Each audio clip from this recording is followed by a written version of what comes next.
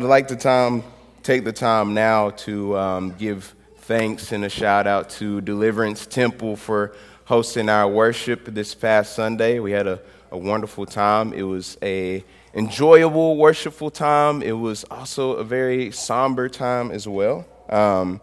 Pastor Andre Mitchell was gracious enough to continue through the sermon series, and he spoke from Psalm 22. And one of the things he preached about was obviously the verses that we've heard, my God, why have you forsaken me? Is my mic on, or did it go out? Check. Okay, cool. So one thing that we love being able to connect with Deliverance, and one thing that Pastor Andre said during this time of preaching is that he loves being able to preach from a real place, a place of how he's doing in each season, and they've been going through an incredibly hard season right now, and so it was just within God's will to be able to preach from the heart that way, and so we're thankful for Deliverance Temple for hosting us in such a hard season. So if you haven't listened to that sermon, I'd highly encourage you to make sure to check that out. You can check that out. I got the link up there. It's at delivetemp.org. And if you scroll down on the website page, you'll be able to find the sermon audio titled Forsaken. But if you're visual and you want to see what the worship experience looked like, if you scroll down, you'll be able to find some of their video too. And in the video, it's called Joint Service. And so, again, check that out if you're interested in seeing how that worship experience went. So, like Andre, I got the privilege of picking up our sermon series in Psalm 23. And the title of my sermon is The Good Shepherd. So, one of my favorite things to do when I go on a lunch break is to spend, 30, 40 minutes watching some of my favorite anime. Now, at this point, y'all have heard me preach enough to know that there's going to be some kind of anime reference thrown in there. If you don't want to hear it, that's too bad. You're going to have to hear it, but I got you, okay? All right? And maybe each week what I want to do is just hear someone say, hey, did that click for you or not? And if it didn't, that's okay. I'm not offended. But this is where it gets good, okay? So I've been checking out this series called the Vinland Saga, okay? The series is a Japanese historical manga animated series, which obviously is very dramatized. And it's about a man by the name of Thorfinn who, by a series of events, decides to abandon his dark past of a violent Viking lifestyle to pursue a life of peace in this uncharted land called Vinland. That's where Vinland Saga comes from. A land that is free of war, a land that is free of weapons, plummeting in slavery. And so there's a point in this series where Thorfinn is sentenced to slavery, and so he does this time working on this farm, and he meets two of his closest friends.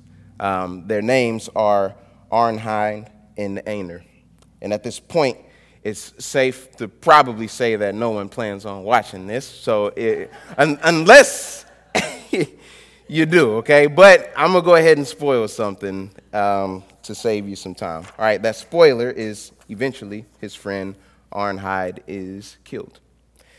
And I'll leave it at that. But before she passes away, Thorfinn and Einar, they're eager to keep her alive, right? She's got these last moments where she's seeing the light, and they're trying to bring her back. Stick with us. They're doing CPR. They're trying to keep her alive. And while she may have been able to fight against death in her final moments, she expresses to her friends that she's actually ready to pass on into the afterlife. She has a husband and she has two children who are waiting for her. And for her, there's no reason to cling on to life because there's always going to be war. There's always going to be slavery, hatred, killing. What is there to live for? Why should I stay here? Both Thorfinn and Einar are silent at this point, remembering that even their lives are without peace. After Arnheid breathes her last breath, Thorfinn recalls a place that he heard his father describe long ago, Vinland. a place with plenty of livestock, plush fields, beautiful weather, an area beyond reach of war and slavery. And later at Arnhide's gravesite, Thorfinn tells Einar this, quote, "When Arnhide drew her last breath, I couldn't answer her right away. I couldn't tell her why she had to live. What am I supposed to say to a soul that has been through hell and yearns for the peace of death? I want a world where I can tell people to live, one I can proudly describe to people whose only salvation is death, a place more appealing than death. That's all we ever wanted in this world. We live in it, and I won't accept it. If a place like that doesn't exist, then I'll make one." And he looks to his brother, Einar, and he tells him, "Come with me. We'll build a peaceful land in Vinland, one we can proudly tell Arnhide about." And at this point, I even began to wonder myself about the world that I live in. I'm starting to tear up at this point. Like, they paint, and this is the fascinating thing about anime, they just have a way of painting the scene so well, with these flock of birds flying into the sky during the sunset, with beautiful strings playing in the background. And so I'm thinking about the world I live in. I'm starting to cry during my lunch break. And, I'm thinking to myself, I'm in a world where I may be fortunate enough to experience peace and provision within my proximity, but there are folks around me who don't experience that same sense of peace. Right, I literally live down the street from Bob and Stacy's Soup Kitchen, BNF Ministries, and a block away, there are folks visiting this soup kitchen with not a whole lot of earthly possessions. And I have friends in these places who struggle to find peace because they're surrounded by constant oppression and seasons of despair, and they don't know what it means to experience a land of peace. But They may not, but do we? That's a question too. We may have some of these provisions they don't, but do we truly know what peace is? And do we even experience that, even with what we have? We live in a world of grief and despair, even when there are glimpses of hope. These glimpses are at times seized with the effects of sin in our world. Will we ever experience the land of peace? Where in life do we find our peace in this world is the question that I'm asking you guys. Who will lead us there? So we're going to read Psalm 23 together and dive right in. It says, "The Lord is my shepherd, I shall not want. He makes me lie down in green pastures. If you want to read along, you can. That's okay. He leads me beside quiet waters. He restores my soul. He guides me in the paths of righteousness for the sake of his name. And even though I walk through the valley of the shadow of death, I will fear no evil, for you are with me. Your rod and your staff, they comfort me. You prepare a table before me in the presence of my enemies, and you anoint my head with oil. My cup overflows. Surely goodness and mercy will follow me all the days of my life, and I will dwell in the house of the Lord forever." So remember that throughout this whole summer, Hunter has been teaching us a great way to approach the text when we read. And in order to tackle the mountain of the Psalms, we got to have the right tools with us. And the tool that we're using is the acronym SCALE. That stands for, if you're new to this series, the acronym SCALE stands for story. S for story. The Bible, it's this grand story, okay? And it's a grand story of redemption that we get to participate in. And so when we read the text, we're diving into the story together. C stands for Christ, because every scripture is about Christ. A stands for affections. Where in this psalm, or what is this psalm trying to do with my heart, my mind, my desires, and my affections that I feel? L stands for love. To love God and to love your neighbor like yourself. To love God with all your heart, your soul, your strength. And E stands for exaltation, which is to worship God through prayer, petition, and praise through our songs. And we worship him for who he is. And so my goal today is simply to go through this scale formula as if we're, diving into this Bible study and show you guys that Psalm 23 shows us our guide to a land of peace. We'll see it put plainly through the text, but what does this mean for us as the sheep of this story? So let's start with S. What's the story here? It begins with, the Lord is my shepherd. I shall not want. Every sheep that belongs to a shepherd ought to be led towards the things that a sheep obviously needs. A place where they can be nurtured, a place where they can start to nurture their offspring, a place where they can start to stretch their legs and move around, a place where they can rest easy without having to turn their shoulders and to look for danger. A place where there's plenty to eat to fill their bellies without concern of scarcity. And as a shepherd, David knows what it means to take care of sheep. He's got prior experience. He spent so much of his time in this position as a kid before he even became a king. And over time, the shepherd becomes known by the sheep because the sheep learn who the shepherd is. Being led by a good shepherd means being led towards the good things that they need. The sheep say that this man's going to take me to a good place because I've seen him do it before. He'll do it again, and he'll do it again, and I'm willing to follow. He'll do it again. He's got me this far, and it's fair to say that some sheep, even though you got those who are willing to follow, some will start to wander. It might have been those sheep who started following and start to wander a little bit because they decide, hey, we're going this way. I think I might see something that way over there that looks a little good. I'm a little parched from this hike. I'm going to go off a little bit, take a drink away from the flock. Maybe when they're moving from one pasture to another, they decide to go their own way because they think something else is better. They've been walking for a long time. The sheep need a break.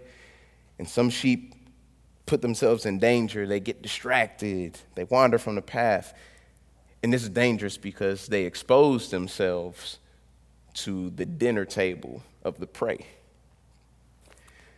They expose themselves to other fierce creatures, not realizing that they're the ones on the menu.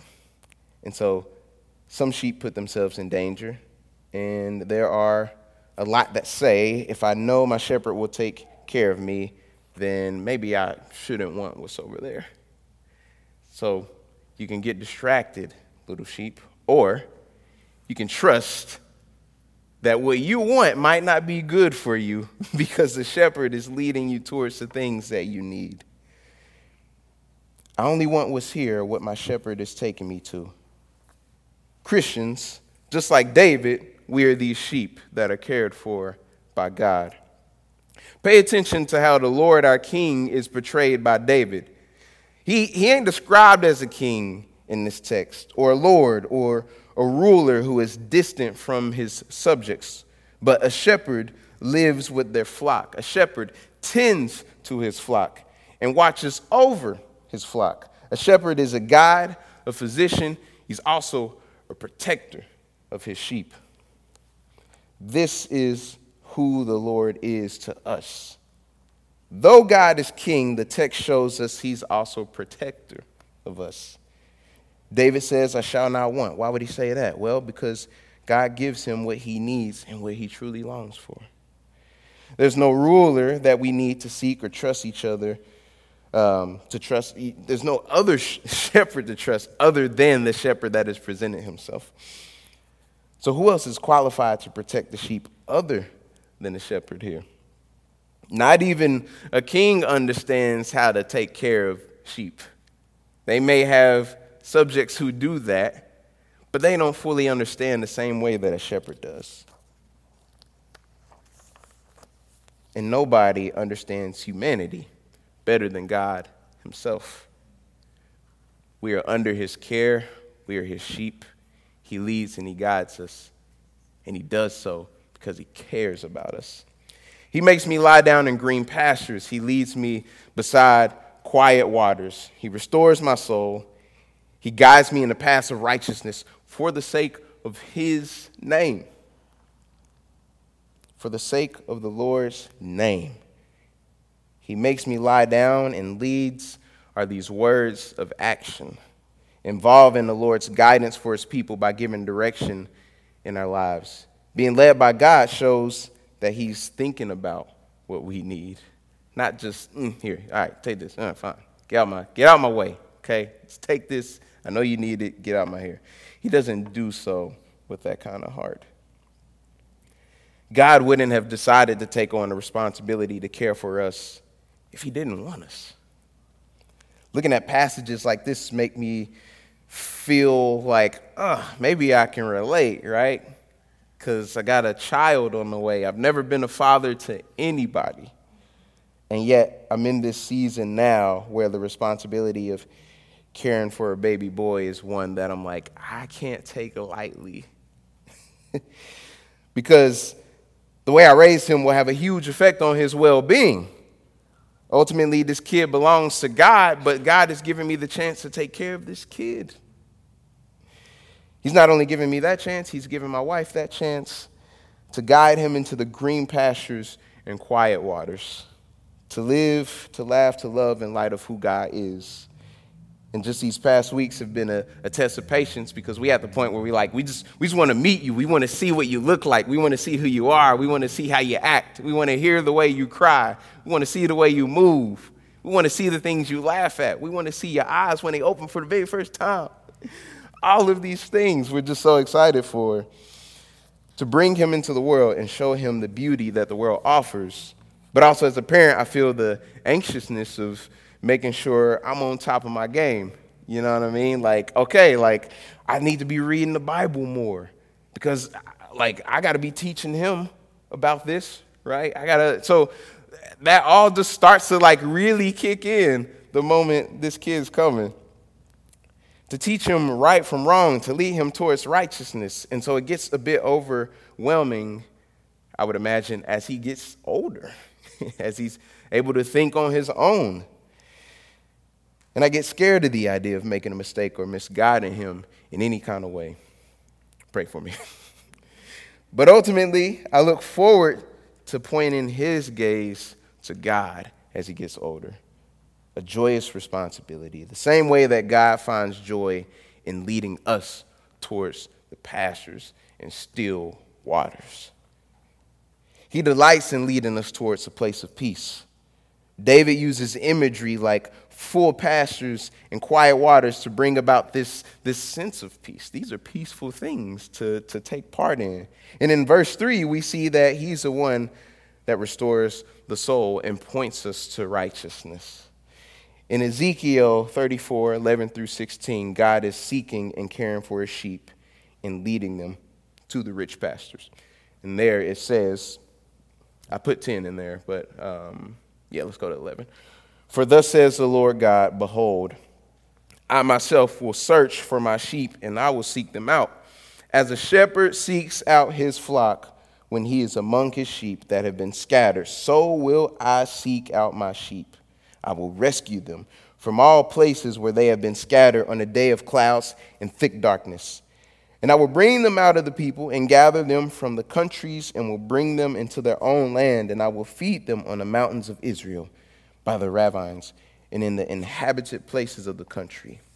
I will feed them with good pasture, and on the mountain heights of Israel shall be their grazing land.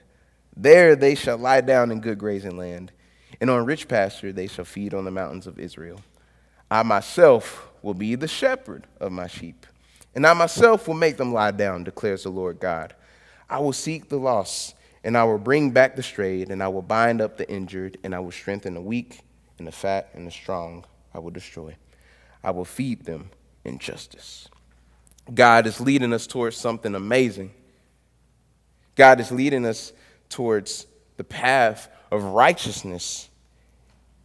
And that's important for us as sheep because we can't lead ourselves into that land. The shepherd is necessary to do that. Even though I walk through the valley of the shadow of death, I will fear no evil. You are with me. Your rod and your staff, they comfort me. The shadow of death can be a very terrifying thing. And so I read some commentary on the shadow of death, and what some of that commentary is saying, and then I'm going to just roll with it here, is that this death could be a likeness of death. That's where the shadow comes from. A likeness of death, but not death itself. Although that is a thing that we can tend to be fearful of. So I think it's fair to apply that in this context here. And so what could the likeness of death represent? It could be challenging circumstances. It could be dark seasons within our lives and so forth. So it may not be a literal walk towards death, but it might be hardships in life. And if that's the case, we can consider the shadow of death as something that might still frighten us, but can never quite hurt us. After reading Spurgeon's Treasury of David, I found a subquote from Spurgeon, and that quote was, it even says in the commentary that he got a quote from some guy. Like, it doesn't say who it is. And so he just heard this from somebody, okay?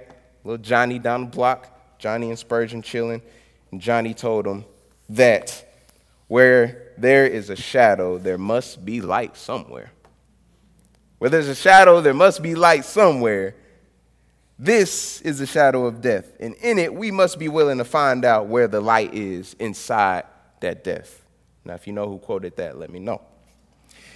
I can also add that the shadow itself won't be the thing that quite hurts you.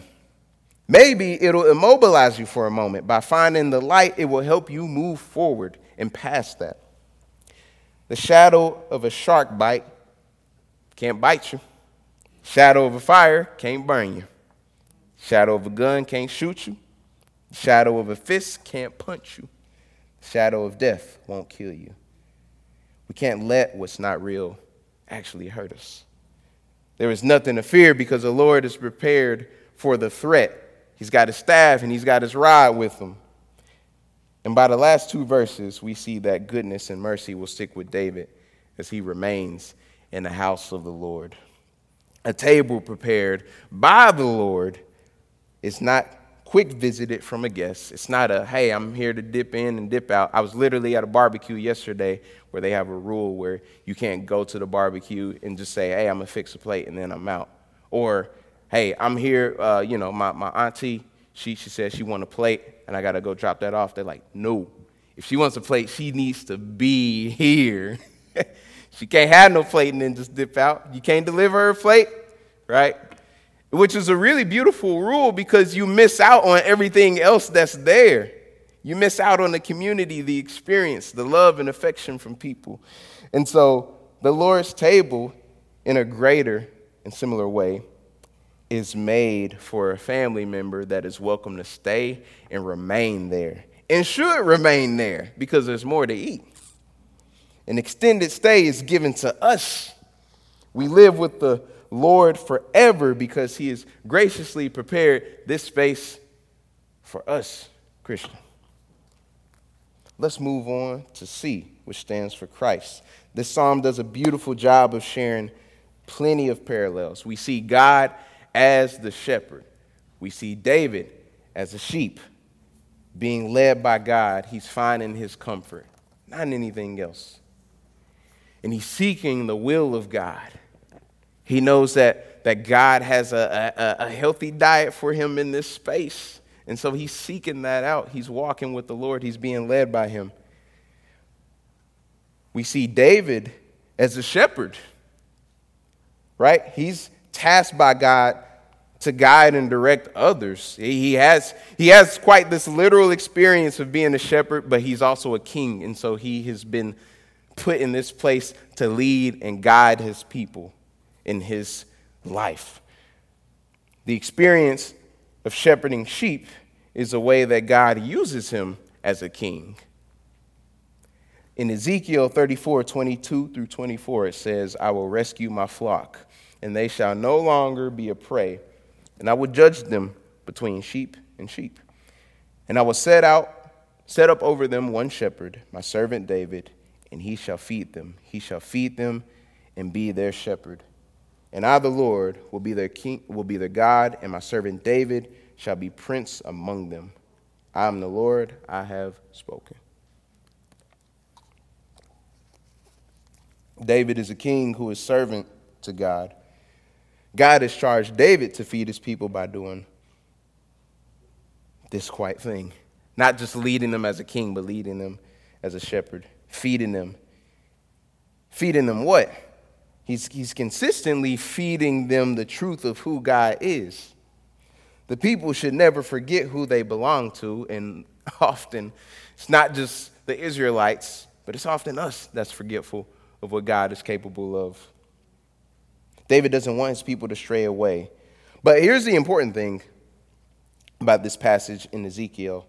Ezekiel's not simply talking about King David. He's a prophet referring to the coming of a David-like figure who can truly feed and care for his people.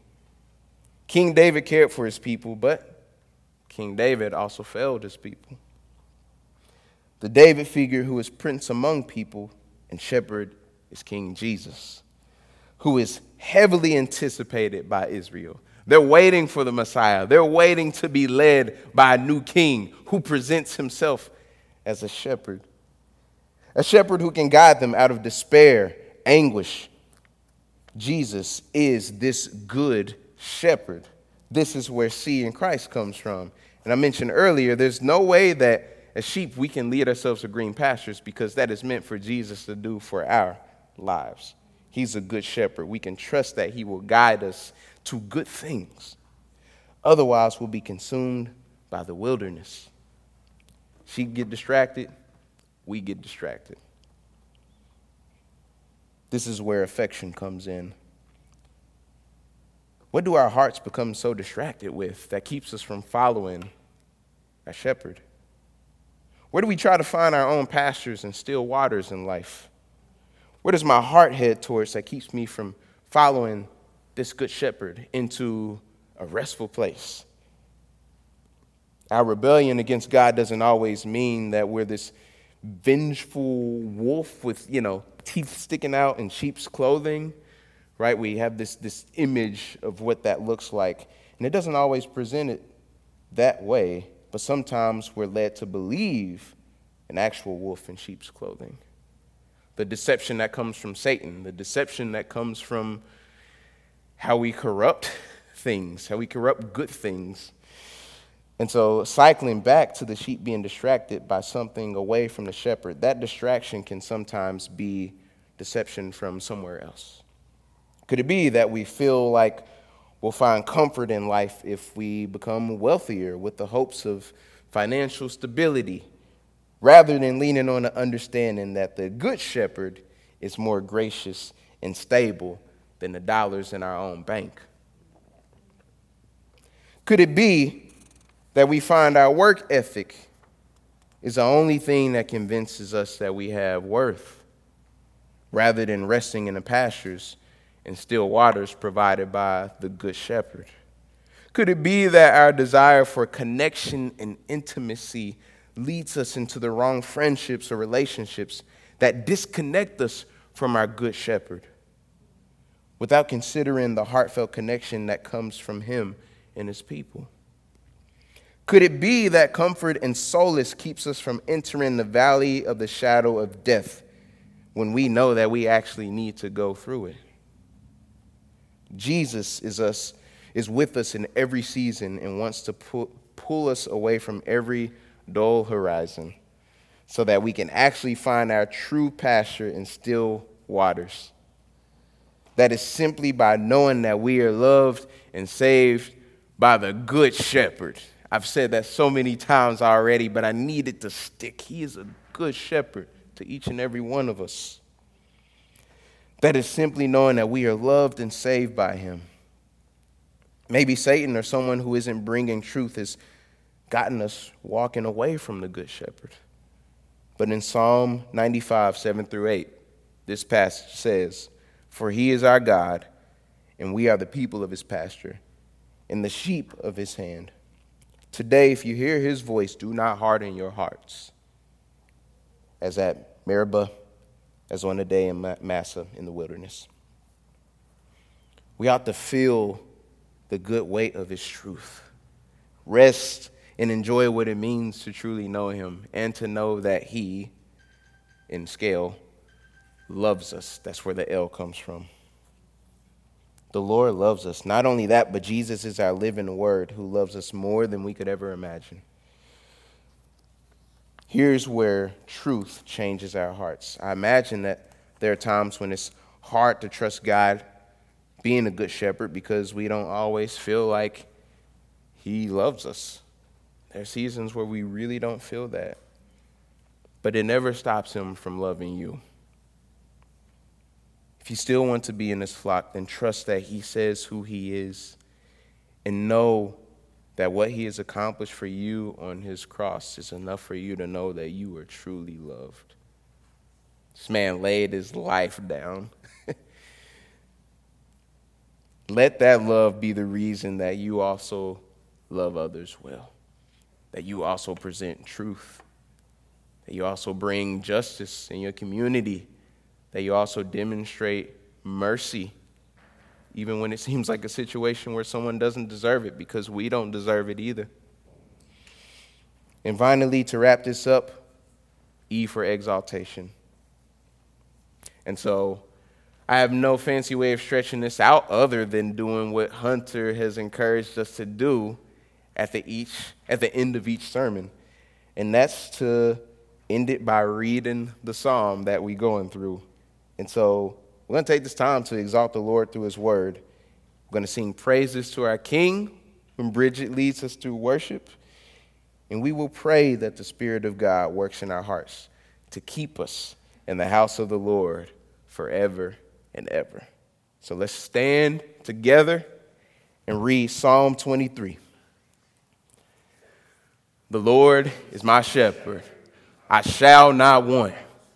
He makes me lie down in green pastures. He leads me beside still waters. He restores my soul. He leads me in paths of righteousness for his name's sake. Even though I walk through the valley of the shadow of death, I will fear no evil, for you are with me. Your rod and your staff, they comfort me. You prepare a table before me in the presence of my enemies. You anoint my head with oil. My cup overflows. Surely goodness and mercy shall follow me all the days of my life, and I shall dwell in the house of the Lord forever. Bow your heads and pray with me. Lord, thank you that because of your Son, we get to dwell in your house forever and ever, that we get to be in a place of peace, that there will one day be a day where even when death actually comes, not the shadow of death, but death itself comes for us, that as believers, we can know that passing through death means an eternity with you, because you conquered death, Jesus, and you've brought eternity to us, not from anything that we've ever done or could ever achieve, but just faith in you, Lord. And that truth is what we get to hang our hat on. It's what we get to work towards. We get to follow you towards that place, Lord. And so I pray that our actions, the way we treat people here now, and the way that we share your truth and your gospel would be ways that honor you, Lord, and would even bring a slice of the green pastures and still waters here in this life.